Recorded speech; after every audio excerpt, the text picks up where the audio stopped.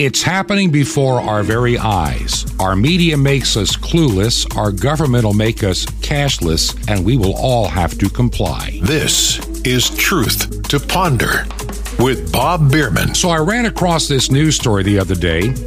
You may have not known this, but the World Government Summit is underway this week in Abu Dhabi. And a Dr. Pippa Malmgren, who's a top American economist who served as a special advisor to former President George W. Bush, made a statement that confirms so much of what we've been saying on this program and many others have been saying for quite a long time, that a cashless society is looming just around the corner, and it's going to happen sooner than you think.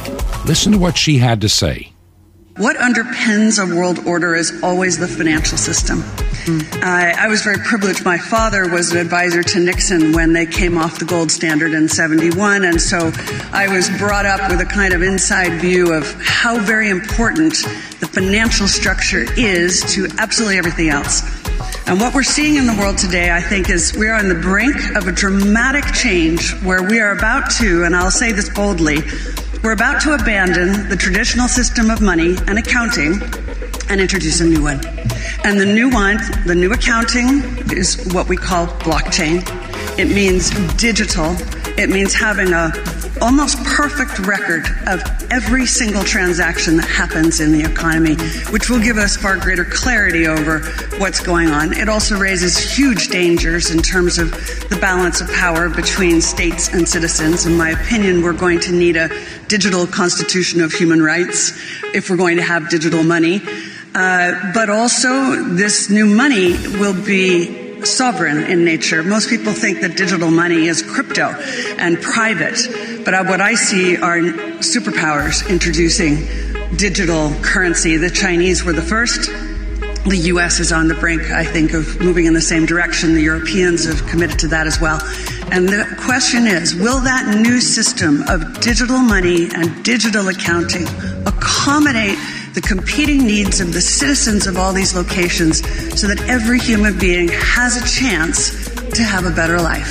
Because that's the only measure of whether a world order really serves. Now, I don't know about you, but when I hear words like that from somebody that has the attention of presidents and prime ministers and major government officials, plus the international banking community, I become deeply concerned, as you should too, but don't become fearful. The Bible has predicted this for a long, long time. And when I hear the words coming out of her mouth, these are the words I hear echoing from Scripture. And he causeth all, both small and great, rich and poor, free and bond, to receive a mark in their right hand or in their foreheads, and that no man might buy or sell save he that had the mark, or the name of the beast, or the number of his name. I'll tell you what, we're beginning to see, I think, Bible prophecy being revealed right before our very eyes. They come out and say it now. They don't even try to hide the agenda anymore. Like I say, that's Pippa Malmgren, and she's a globalist. She's an elitist. Her dad, her father, was a big advisor to Presidents Kennedy, Nixon, Johnson, Gerald Ford. Now, she's also advised presidents and prime ministers around the world. And one of her favorite topics over the past year or two has been the upside of COVID. She's on board with the World Economic Forum. She sees COVID as a great opportunity to make big changes.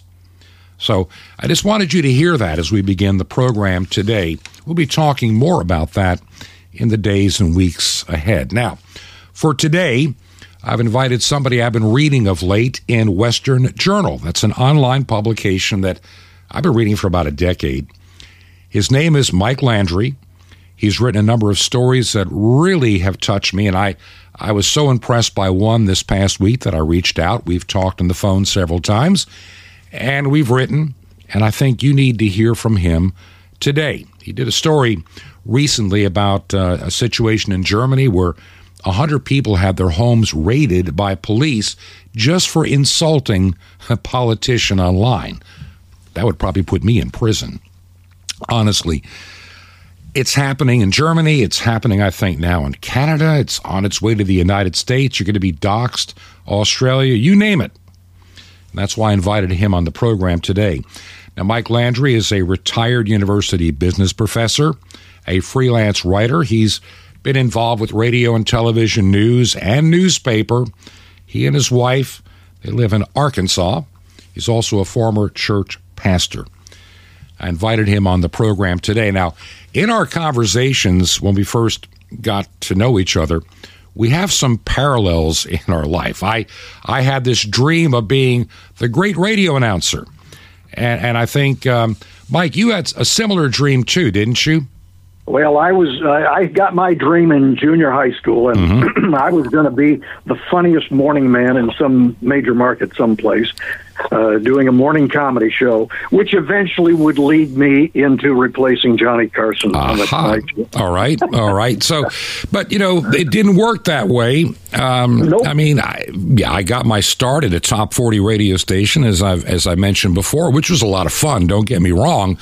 Of course, that's also back in the very early 1970s. So by the time the summer of 72 is coming toward its end, I'm on the way to a technical school for an education in electronics, which was my other hobby.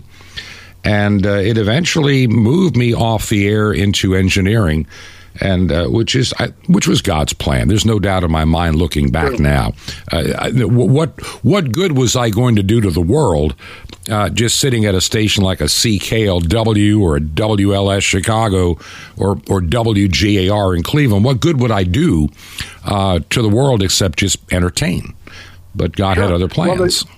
Well, I don't know if in your radio career you heard the story about the airplane that was in distress. The engines were going out, and they determined that they had to throw one person off the plane in order for the plane to continue flying.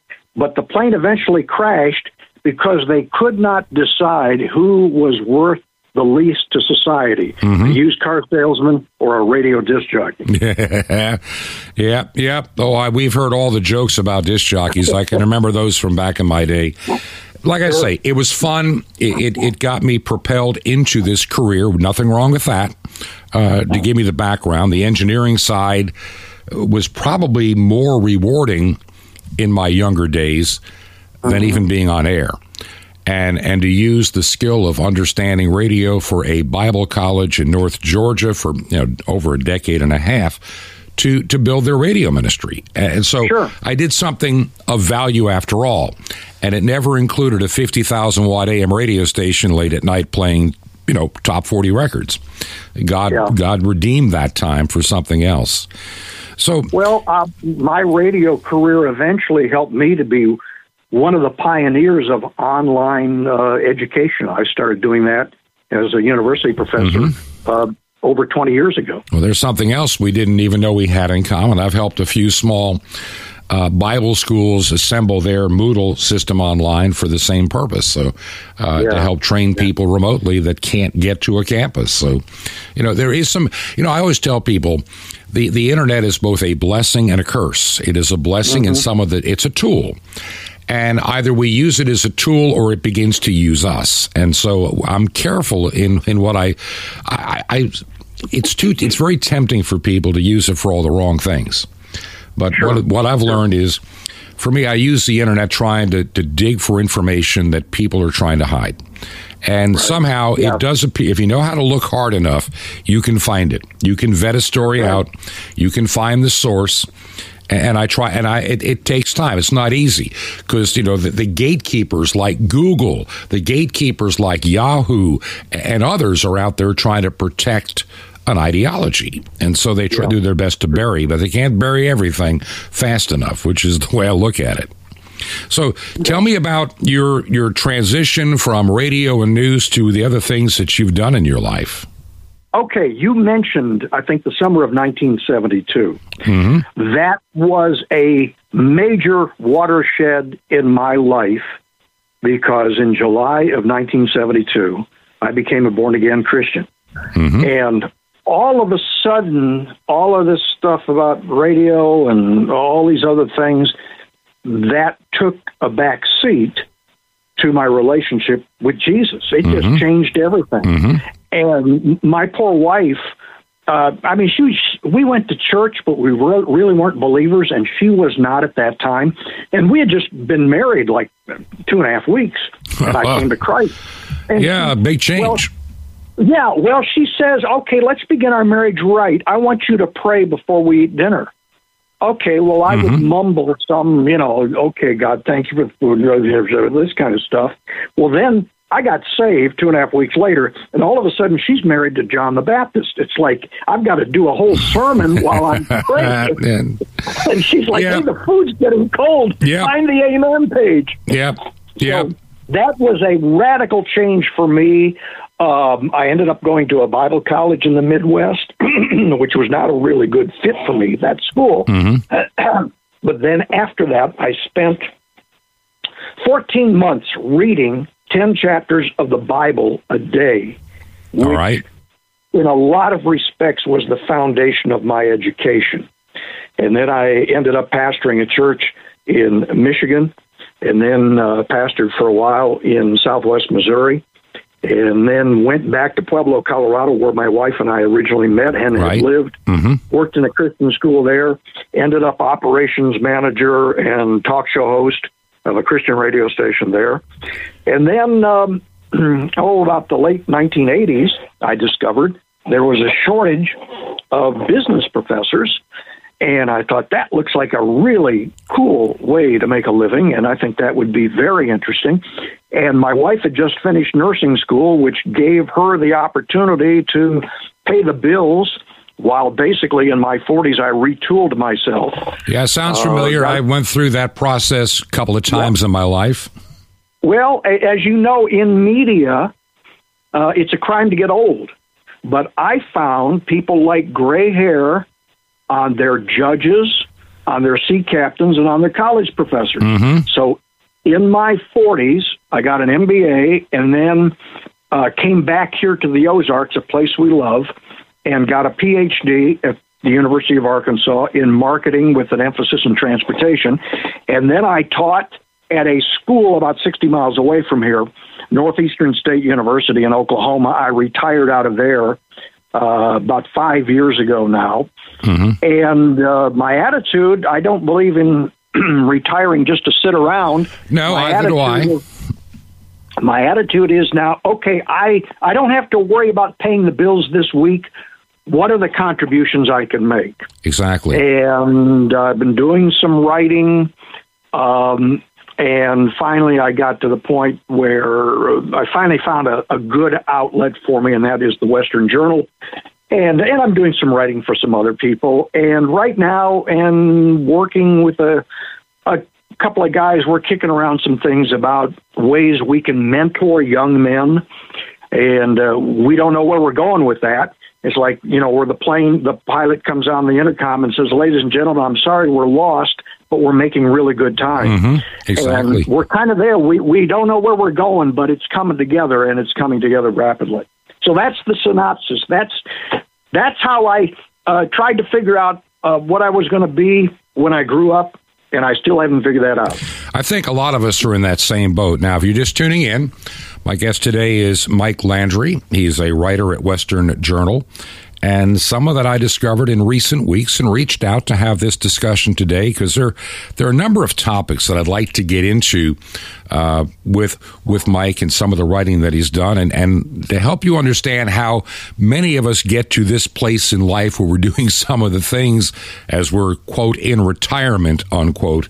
It helps to understand how God can use all of us in his kingdom. And I really believe that there are a lot of people listening even right now that are saying, well, what can I do? I don't have this talent. I don't have that. I don't have the other. I'm not wealthy. I can't give. People go on and all the things they can't do. But here we are in this really strange time. I'm going to call it just to be funny. I'm going to call it the post-COVID era because COVID has been, dismissed temporarily as we've gone into everything is Ukraine and also and gender identity. Those are the two things that have gone, to the top of the news pile in recent weeks. So now you've been doing news for a while, and so let's talk about your news background. And when you look at the stories today, what are the things that make you realize some of the narrative has got to be really false that's been pushed? Well, first of all, my news background, it really came out of the home I grew up in. My father was a carpenter, but he was very well read, and he was a storyteller. He was always commenting to me on the news. We got two. I grew up in. By the way, something else. My father was also a carpenter. Well, there you go. We have a lot of things. Are you my brother? I don't know. In Christ, you are. Anyway, my father, he was always commenting on the news. I grew up in suburban Detroit. We got two daily Detroit newspapers. We got a daily suburban newspaper, and then our small town, we had a weekly newspaper, and I read all of them as a kid. Same here. I just read that, and so I was saturated in news, but of course I was going to be this entertainment star. But one of the things that occurred, I was working in college radio at Eastern Michigan University, and somehow ended up as the news director of the campus radio station, and I found I was pretty good at this, and I liked it. And then I went to the Graduate School of Journalism. I was in over my head as a reporter at a daily newspaper in Pueblo, Colorado. And I had an old-time editor who had started out in the 1920s delivering the paper, ended up as the city editor, and beat good writing into my head. And I felt like I was in fourth grade. It was a big city room, like you see in the movies, the Washington Post or whatever. I'm in the back of the room, and I would hear this old 66-year-old editor yell out my name, Mike! And that meant I had to walk to the front of the class and get chewed out by the teacher. And he'd mutter and swear and grumble and say, what are we trying to say here? Take this back and make sense of it. And I hated that, but that guy taught me how to write. I think appreciative of that experience. For many of us, in this business, and I never wrote for a newspaper at all, as much as I'd thought about it at one time. I had one thing that saved me from being a newspaper writer. As my ninth grade English teacher said, you're a great writer, but your spelling is atrocious. You're too logical in your mind for the English language.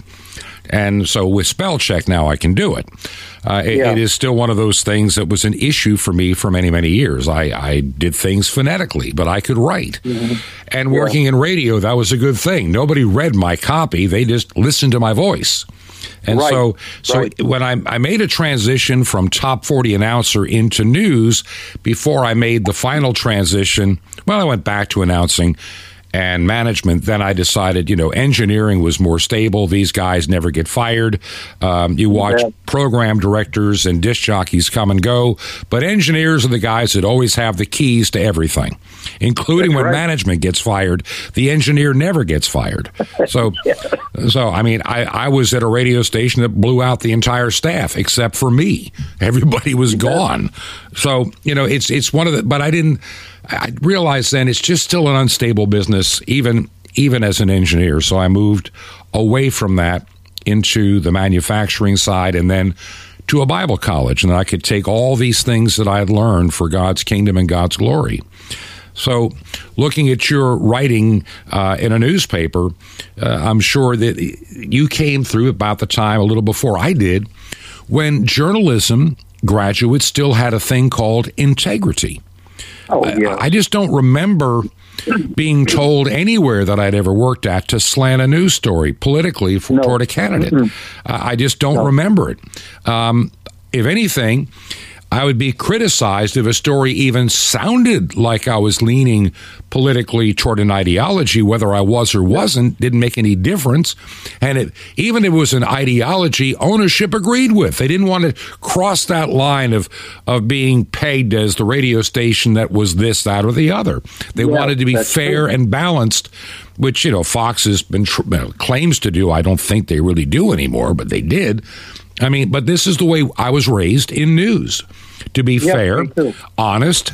In other words, you can't. No one's going to have to come back and say you lied in a story, because once you've lied once, your integrity's gone. But here we are, what, a half century later, and it's no longer journalism; it's propaganda, Goebbels style. Yeah, I wrote an article for American Thinker. I think it was last year, where I talked about these two professions that I have been in depth, journalism and being a college professor. And I told about when I was 12 years old, and I told my grandmother I wanted to be a disc jockey. And she said, "You don't want to be a disc jockey," because she thought her boy could do a lot better. Yeah. And anybody could do a lot better. I said, now if I told my grandmother, if she was alive, if I said I wanted to be a college professor or I wanted to be a journalist, she would say, "Have you considered being a disc jockey?" Yeah, really. Because I mean, exactly. Those two professions have been disgraced. They have. You're right. I mean, look, when I went to college, well, when I graduated high school, I've shared this story before. I had an English teacher in my senior year of high school, a young guy, probably freshly minted, teacher in his 20s. But he was an absolutely phenomenal teacher, and one of those people that left an impression on my life 50 years later. 50 years later, his attitude about English for a senior, we're not doing composition and that kind of stuff anymore. It's understanding what you read and comprehending what you read and what they're trying to tell you. And also, he was beginning to teach us how, especially in advertising media, the subtle messages that may not be true that are being pushed as truth. And how do you discern it? And I thought that was a fascinating class to have gone through back in that time.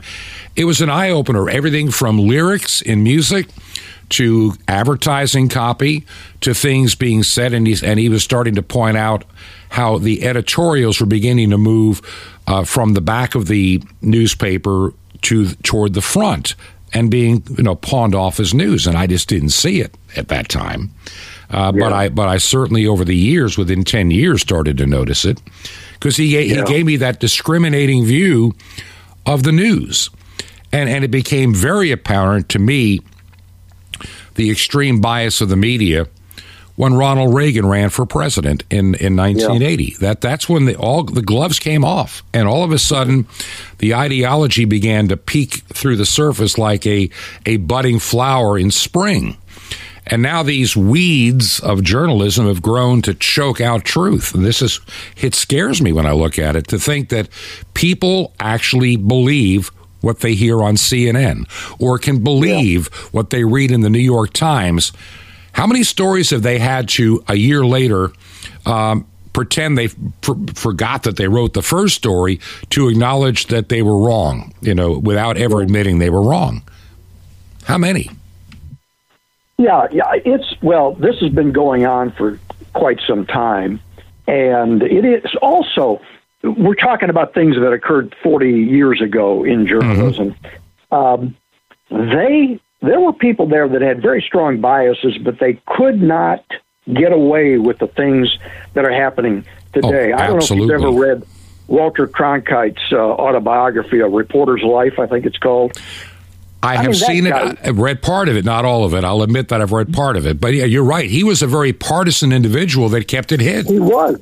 Oh, yeah, you read his book, and he's way out there in the left wing, but he had to really reel that in to the point that everybody believed him, because he was able at least to act like he was presenting the news in an objective way. Absolutely, and how the industry in which you and I were raised has changed, and it's not changed for the good. If someone had told me, and I can remember in my younger years in my Christian walk, the things that I was trying to discover and explore post high school and throughout my college, and those years trying to explore basically my faith, and from different perspectives at the time. Especially when people would talk about biblical prophecy, and they would talk about, the day would come when we're not going to have cash. The day's going to come. The day's going to come. You hear it all. And, back then it was like, really? That's going to be so far in the future. It'll be like the Jetsons flying around in their car. It's not going to happen in my lifetime. And yet here we are at a precipice that when I was, 18 years of age, I never could envision. But starting in my 40s, when God really got a hold of me for the second career change to head to ministry, that's when my eyes were open as all this is beginning to unravel in its earliest stages. And here we are today at a place that I don't think I could ever believe our nation would ever be. I couldn't have believed this in 2000 or 1990. I just didn't. Look back 5 years, Bob. Mm-hmm. Look how far we have fallen in just 5 years. In 2 years, since this pandemic came about, Mm-hmm. can you imagine 10 years ago, 15 years ago, if people said or made the dictates that they have in this pandemic, do you think we would have tolerated that? Never. Not 10 years ago, not 20 years ago, absolutely not. If somebody had said in 1975 there would have been people with pitchforks out there in front of the White House ready to take out anybody that would even spout such nonsense, and they would be bipartisan out there demanding to get rid of these people. Do you think Tip O'Neill would have ever tolerated this back in the 1970s as Speaker of the House? No way. And now the Speaker of the House is one of those that is pushing this, we are the elite and you are the plebes. Get on with the program. I call it neo-feudalism. And define neo-feudalism real quick. Neo-feudalism, okay, if you go back to the initial days of feudalism in Europe, the serfs were tied to the land. They were protected by the Lord, but they were subject to the Lord, and there was the royalty that lived very well, living on the backs of the serfs. And I call it neo-feudalism because now we have the elite laptop class, the people that were able to work very well all through the pandemic. And then we have the serving class, the people that are told to wear masks while they're serving the elites who do not wear their masks. There's some real symbolism there. Yes. And basically we have the elites getting rich at the expense of the working people as their jobs are being outsourced, as immigrants are being brought in to take those jobs. It's going on right before our eyes. That is why there was so much vitriol against Donald Trump, I think, because he pointed it out. And he said, hey, I'm for the working people. And what he did is bring the elites into greater relief. We could see them. We could see what we knew was there. It became very, very obvious. It's like when I first started my doctoral program at the University of Arkansas, and this is 25 years ago, I knew that there was all this these radical things going on the campus, but I couldn't prove it. Well, I remember I went to an orientation to become a graduate assistant to teach classes at the university while I was in my doctoral program, and I remember them telling us how we were, in effect, to be change agents as these students came in, a lot of them from small towns. We were to change their minds so that they would go back into their communities and change the way people believed. It wasn't about knowledge or mathematics or English literature. They didn't use the word politics or social engineering, but that was the bottom line to it. And I was shocked that they were so blatant about it. I actually wrote it down. I've got that quote somewhere in my files because they came right out and said it. And this is what we have seen when Donald Trump came along and began to stand up for the middle class and the working people.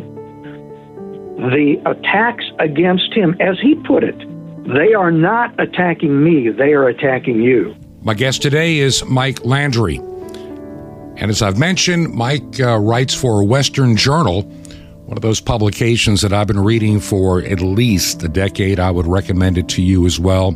It's an excellent news source, and Mike Landry, in the time that he's been there, has been writing some wonderful commentary. And we'll get back to our time together with Mike on the program in just a couple of minutes. While we come to this break, I wanted to take the time to thank all of you that let me know how you listen. It's more important than ever that I know how you listen to the program. I know a number of you listen to Truth to Ponder as a podcast, and that's wonderful if you do. And let me know. You can just email me directly at bob@truth2ponder.com, bob@truth2ponder.com. It just lets me know where you are, because I have no way to really know, especially on shortwave radio. Are you listening on shortwave? Are you listening on domestic radio? I heard from somebody just this week listening in Delta, Utah, to the radio station that we're on there. If you believe in this ministry, and if you could help us at all financially as we continue to pay for radio airtime, shortwave radio airtime, we're on a number of times, and that number is increasing. And it also means the expenses are increasing. So if you can help us, would you consider making a check payable to Ancient Word Radio? That's Ancient Word Radio, and mail it to Truth to Ponder. The address is 5753 Highway 85 North, number 3248. That's 5753 Highway 85 North, number 3248. That 3248 is our secure box. We are in Crestview, one word, Crestview, Florida, and the zip code is 32536. That zip code again is 32536. Now, we'll be back with Mike Landry right after this break. This is Truth to Ponder with Bob Bierman. The priest's access coming up. Shalom Aleichem. This is the nice Jewish boy, Jonathan Kahn, your Jewish connection, bringing you the riches of your Jewish roots in Jesus. Now get your pen out as fast as you can so you don't miss out on receiving a special free gift you're going to get and love in a moment. Now, in the Old Covenant, those who ministered to God were called the Kohanim, the priests. They were those in charge of God's service, and they were also given access to the holy place, the place behind the veil, the inner sanctum. Now, this is a real profound thing. See, it's no accident that the ministers of God were given access to his presence. See, the priest had to dwell in the secret place, because it's an important principle. Those who minister to God have to dwell in the presence of God. The more you serve him, the more you do in the kingdom, the more that God uses you, the more you have to be dwelling in his presence. The more you need to be dwelling and filled up, empowered, you have to be. Because the only good thing you can do for God is the good thing you receive from God first. You can only minister for the Lord as much as you receive from the Lord. But the good news is that those who do the will of God are given special access to the presence of God. Take advantage of that, you who are a servant of God, because the Lord has opened for you the doors of his sanctuary to meet you in the secret place. If you're committed in doing his will, he will open the doors to show you his glory, to fill you with his power so you can do his work, because you are the spiritual Kohanim, the priest of the new covenant. So serve the Lord with all your heart, but every day draw near into the holy place where the glory, the power, and the presence of God are waiting just for you, his priest, waiting for you. Enter in behind the veil in the secret place, for that is your privilege and your access. Want more? Ask for Sailing Away. Now, the free gift for you, hidden for 2,000 years, the awesome mystery of the temple doors. You'll love it. And Sapphires, your daily spiritual vitamin supply for victorious life in God. So how do you get these gifts free? Easy. Just remember Jesus' real Hebrew name, Yeshua, and you dial it. That's it. Just call 1-800-YESHUA-1. You will be blessed, but call now. That's 1-800-YESHUA-1. Now, I invite you to minister with me in bringing the good news back to the people who gave it to you, to Israel and to the unreached peoples of every tribe and tongue. It's amazing. Imagine you could send 1 billion tracts through the air to blanket this planet. Well, you can, in effect. Through shortwave radio, it's amazing. You can cover the earth with salvation. It's incredible. How? Just call 1-800-YESHUA-1, YESHUA-1. Or you can write me direct. Here's how. Just write to the Nice Jewish Boy, Box 1111, Lodi, Lodi, New Jersey, 07644. That's the Nice Jewish Boy, Box 1111, Lodi, Lodi, Lodi, New Jersey, 07644. Well, till next time, this is Jonathan Cahn saying, enter in, my friend. Shalom Aleichem, peace be to you, in Messiah, a Kohen Gadol, the high priest.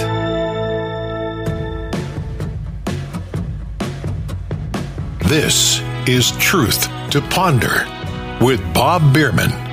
And welcome back to our weekend edition of Truth to Ponder. And I'm your host, Bob Bierman. It is hard to believe that today, first day of April, a new month, we are now entering our 20th month of broadcasting. 20 months of doing Truth to Ponder. And we've been doing a new program each weekday. And of course, the Friday and weekend edition, people listen. I know there's some stations that only carry it as a weekend program, but I'm thankful for every opportunity that we have to share this important message. Little update on things that are going on in the background. You know, God is just speaking to me about preparing His people for the days and times that are coming. And I know some of you that listen say, hey, I'm not going to worry about it. It's all going to be just fine. But even Jesus warned His disciples to look at the times and the seasons and be prepared. And don't believe everything you hear. I mean, he shared with His disciples, if someone says, here's the Christ, there's the Christ, do this, be very careful about the date setters. I was reading something online the other day that I ran across, and I'm not going to say who this person is, but it's somebody that I'm a little bit familiar with from a ministry I worked for a number of years ago. This particular person had been a guest on that program. And I decided to look up, what's happened in the last 6-7 years since that person was on the program and made some, shall we say, false predictions. Well, there have been several other fake and false predictions as well in 2016 and 2020. In other words, be careful of the false prophets. They're out there in abundance. The Word of God is simple. No man knows the day or the hour, but we know the seasons of His return. Stop wasting your time with date setters. Now, my guest today is Michael Landry, and he writes for Western Journal. I've recently run across some of his material, and I think it's excellent. You need to be checking it out. But Mike, you and I were talking the other day that we have a shared experience in our efforts regarding this COVID-19 pandemic. What opened your eyes like mine were opened? Well, I followed the pandemic very carefully because I was trying to figure out what was going on.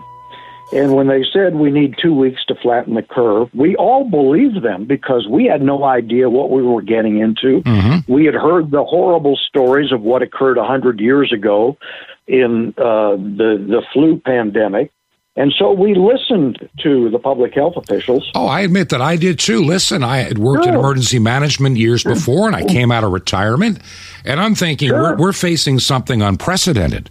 And of course, I want to help people get through this. And to our job is to mitigate. Our job is to respond. And how do we respond and then keep the damage from getting worse?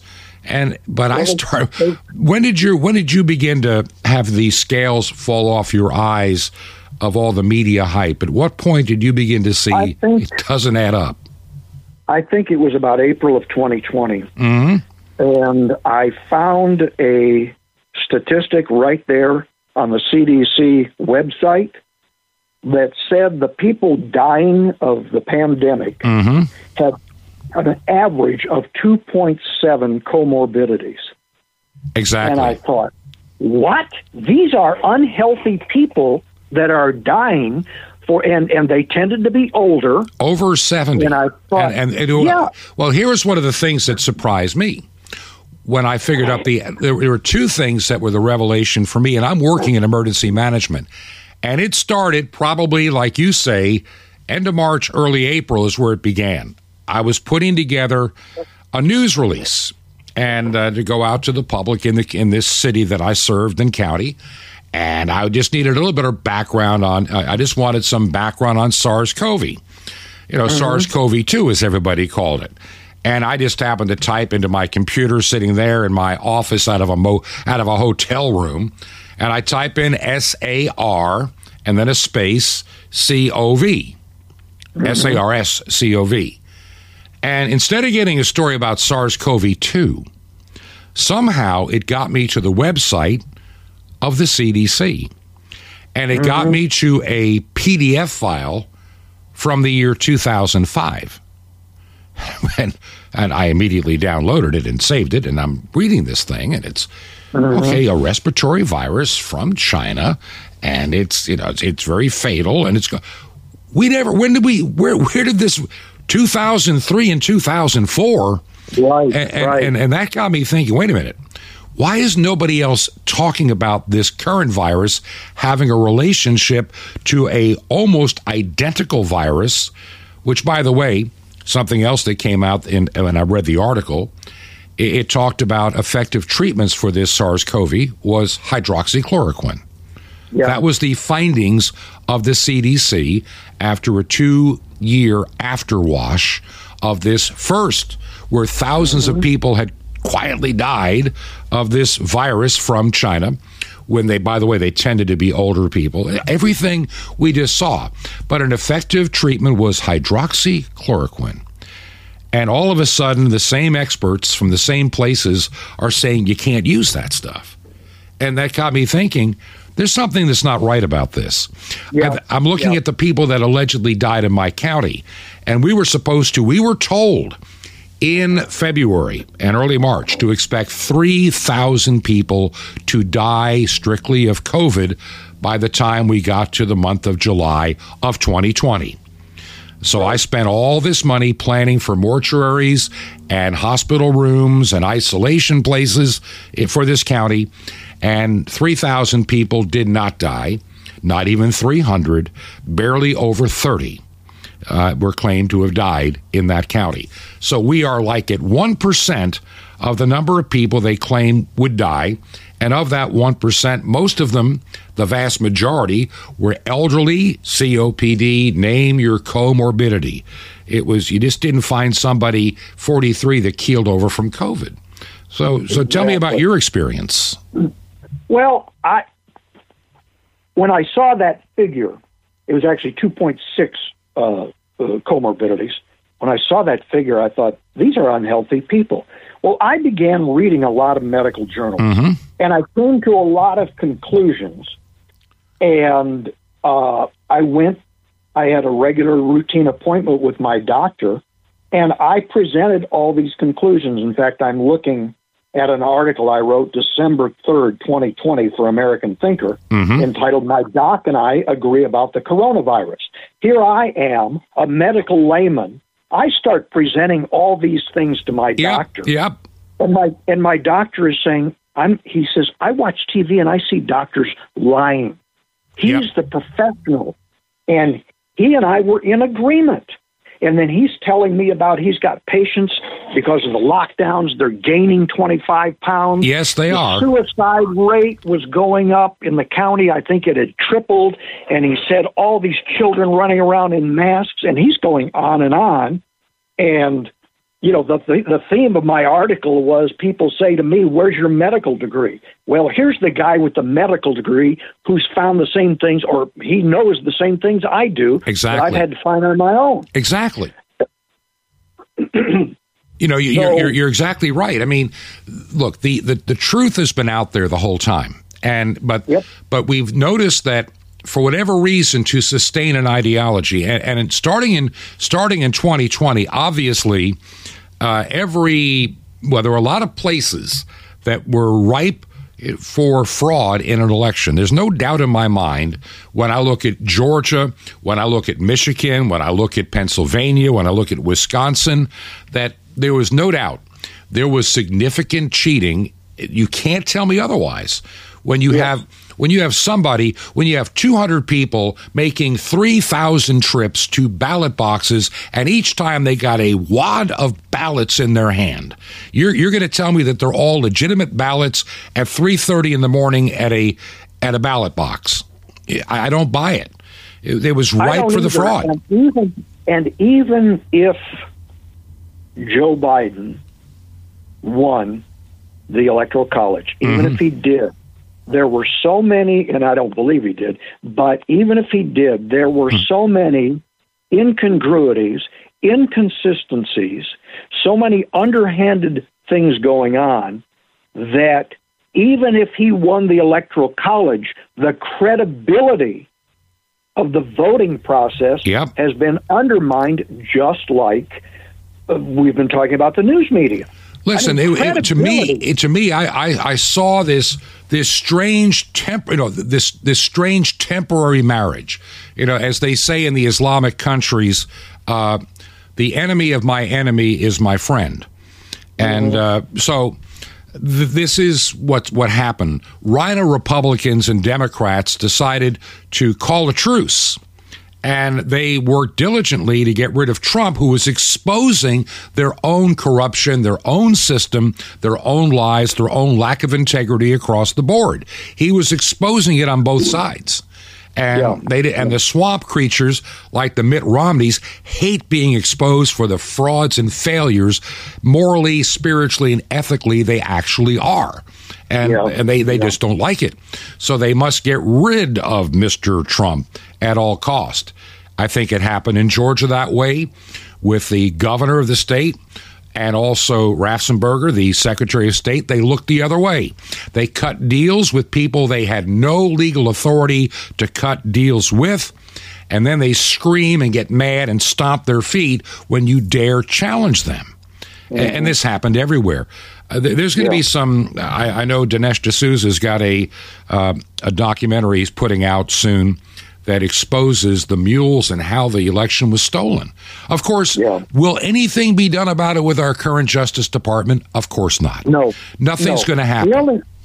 Joe Biden is legally the President of the United States for only one reason, and that was Congress certified that election. Exactly. What a lot of people don't know, and I kind of would go around and talk to political activists to see, do you know how many people voted against that certification in Congress?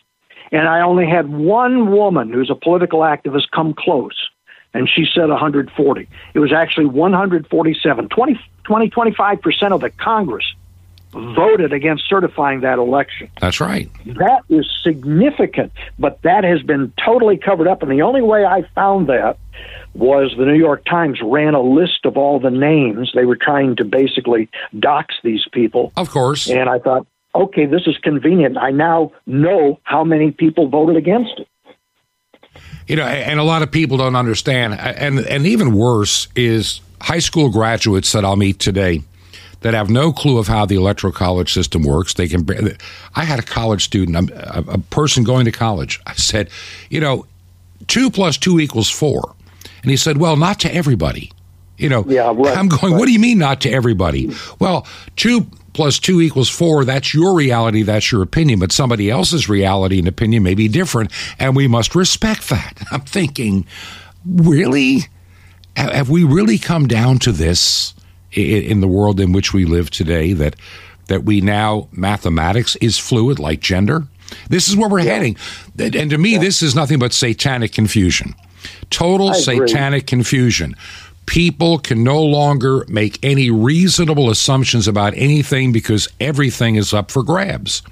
I mean, look, during the pandemic, we now have, since the pandemic, we have been made, the woman of the year is a man. The fastest woman swimmer is a man. And we are told we must accept it, and if we're not, we're hateful people, and we must be silenced. This is where we're coming. Well, here's the thing. We cannot be silent. There are a lot of people. A big hero of mine intellectually is Victor Davis Hanson, who is a classical scholar, but he's also been a farmer. That's right. So this is very the guy who has his mind in the clouds, but his feet on the ground. And that's why I think a lot of solid stuff comes from him. And Victor Davis Hanson has said, those of us who can speak out, you and I, and people like him, who were not subject to a weekly paycheck, things like that, those of us who can speak out, we must speak out while we can. because there are a lot of people who believe this who can't. I don't know if you, today I was looking in the news, there's a group of employees at Disney who have signed or put out an anonymous letter who said, this gender's crazy stuff you guys are doing. We love our company. You're going to destroy our company with this. But see, look, the satanic mind can't see that. It really believes they're doing, quote, God's service. What did the Bible say about Christians? They'll kill you thinking they're doing God's service. They're deceived. Well, one of the great illustrations, if you read in Genesis the story of Sodom, and the angels who came to Sodom, and the men of Sodom wanted to sexually know them. And God blinded those men. They physically could not see, and it says they were still grasping for these angels, in spite of the fact they were blinded. In their blindness, they were still being driven toward evil. And so logic doesn't make any sense anymore. But we still have to stand for truth, for logic, and for the absolute truth encapsulated in the Word of God. We've got to do that. Absolutely. Absolutely. Amen. Dr. Hansen says, those of you who can speak out, but there are other people who do need to speak out.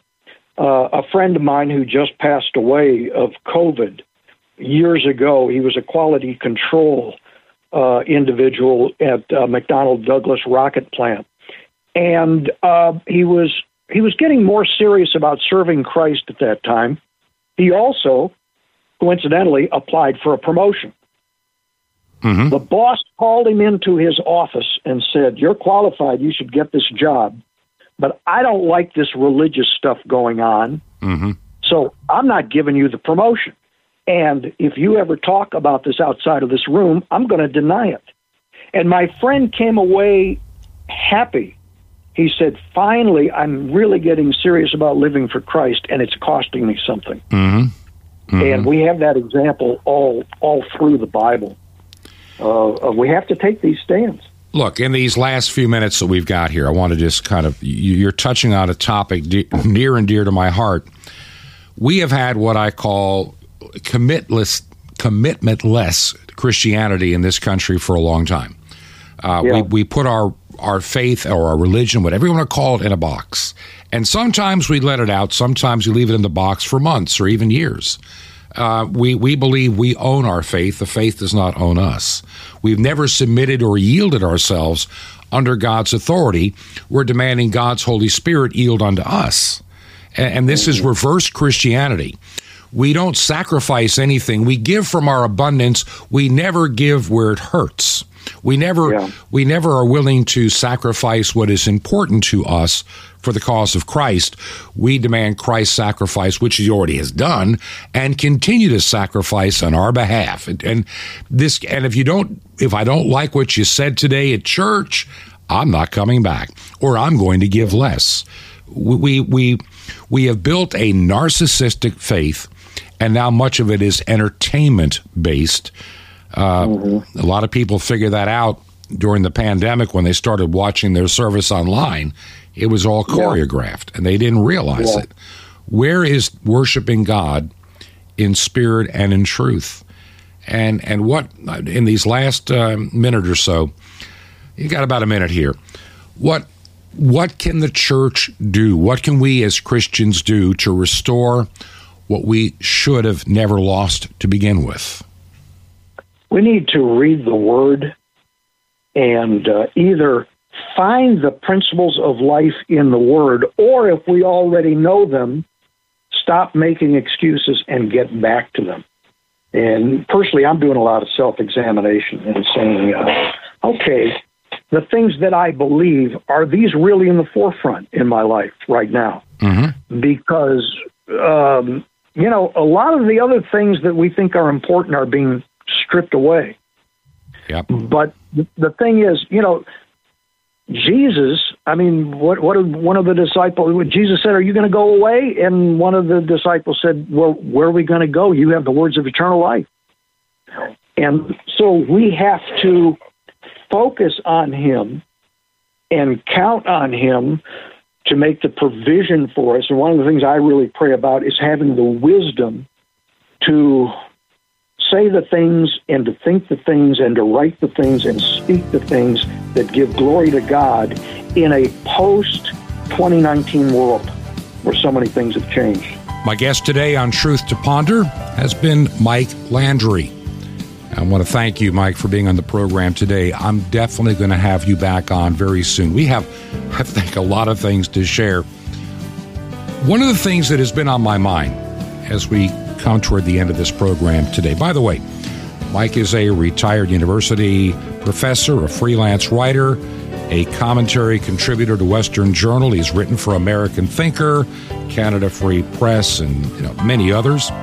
He's been involved with radio, television, and even a newspaper reporter and a church pastor. So he's, as my wife says, one of those Renaissance men. We do a lot of things as God opens doors and calls us. And he lives with his wife not far from Fayetteville, Arkansas. So I want to thank Mike for being on the program today.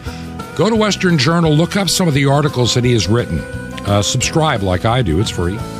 And there's a lot to be learned from Western Journal.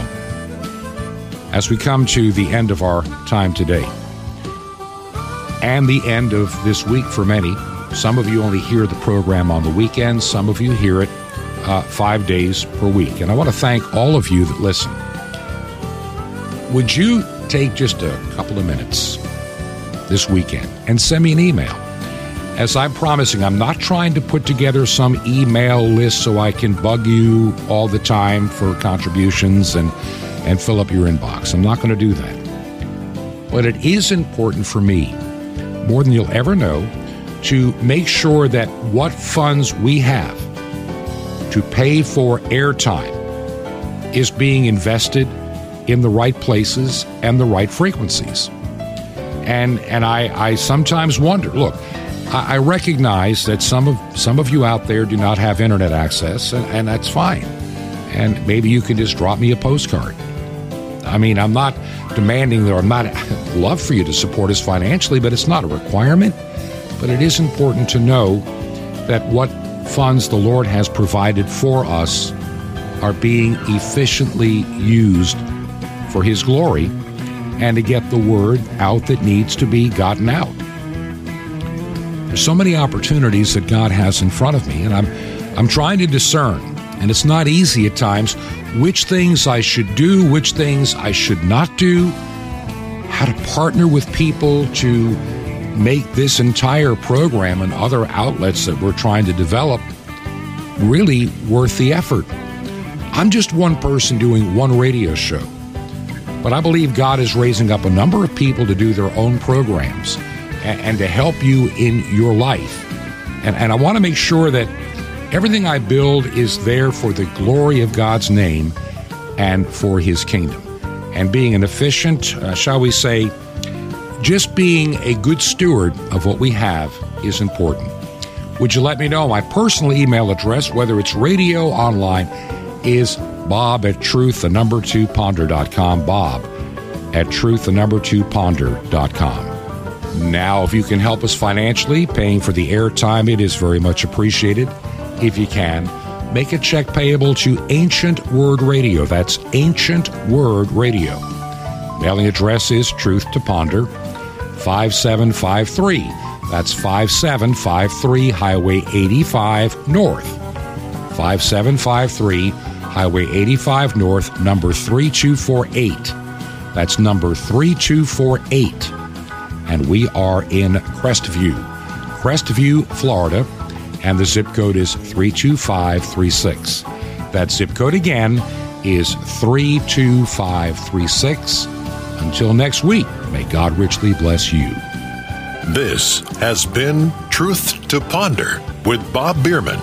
To find out more, visit our website, truth2ponder.com. That's truth2ponder.com. Truth to Ponder, shining the light of truth in a darkening world.